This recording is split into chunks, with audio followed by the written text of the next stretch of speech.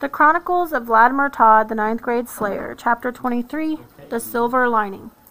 Vlad shifted his backpack to a more comfortable spot on his back and followed Henry through the double doors of Bathory High. Spring had been flirting heavily with summer during the last week of school, so the staff had turned on fans to try to keep the peace. It hadn't worked.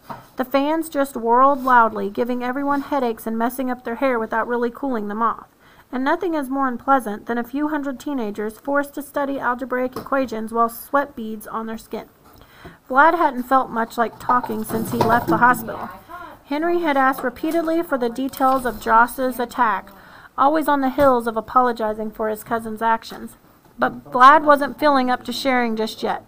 Pretty much, he wanted to put the ordeal behind him and get back to the usual stuff, like hanging out with Henry the way they had before Joss had showed up in their quaint little town.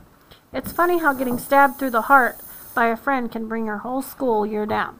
He was lucky that Nellie had convinced his teachers to let him advance to 10th grade next year despite so many missed tests. The homework he'd caught up on, though, so apparently his grades weren't as bad as they could have been.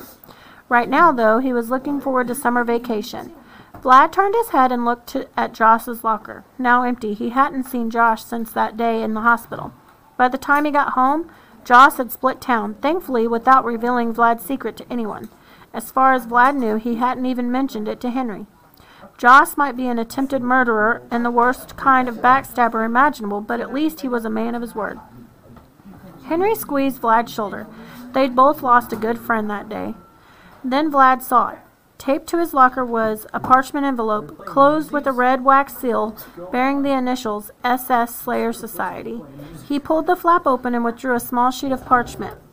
On it, in Joss's handwriting, was a single, short phrase written in stark black ink. Friendship over. Vlad took a shuddered breath and tucked the note back into the envelope. Henry closed his own locker and was fiddling with the lock. Vlad watched him without interest. Eddie Poe passed by and offered Vlad a glare. Apparently, near-death experiences aren't enough to get the media off your back. The Eddie situation was something he'd have to deal with eventually, but for now, just knowing Joss wasn't around to hurt him anymore was enough. More than anything, Vlad just wanted his freshman year to be over. Not that he expected his sophomore year to be much better, especially if Eddie didn't get over his monster obsession, but hey, a guy could dream. Vlad? Vlad's grip on his backpack strap tightened. He turned around and for a moment forgot how to form coherent words. Strange how a pretty girl's face can render you speechless. Meredith smiled.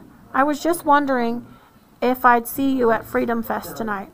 Her hair was tied up in a ponytail, adorned with a pink satin ribbon. Vlad had to concentrate to keep from reaching up and running his hand over her silken tresses. He managed a smile. Of course. Are you going to the dance with anyone? The blush in Meredith's cheeks deepened a shade. That depends on you. Henry took his cue and moved down the hall to first period. Vlad dropped his backpack in his locker and retrieved his books for his first two classes. He shut the door and took a deep breath, letting it out slowly. How about I walk you to class and we talk about it some more? Actually, I'm helping out in the library first hour. Vlad smiled. Then I'll walk you to the library. Meredith's small smile broke into a grin. Vlad took her books for her and they moved down the hall. As they walked, their hands found each other.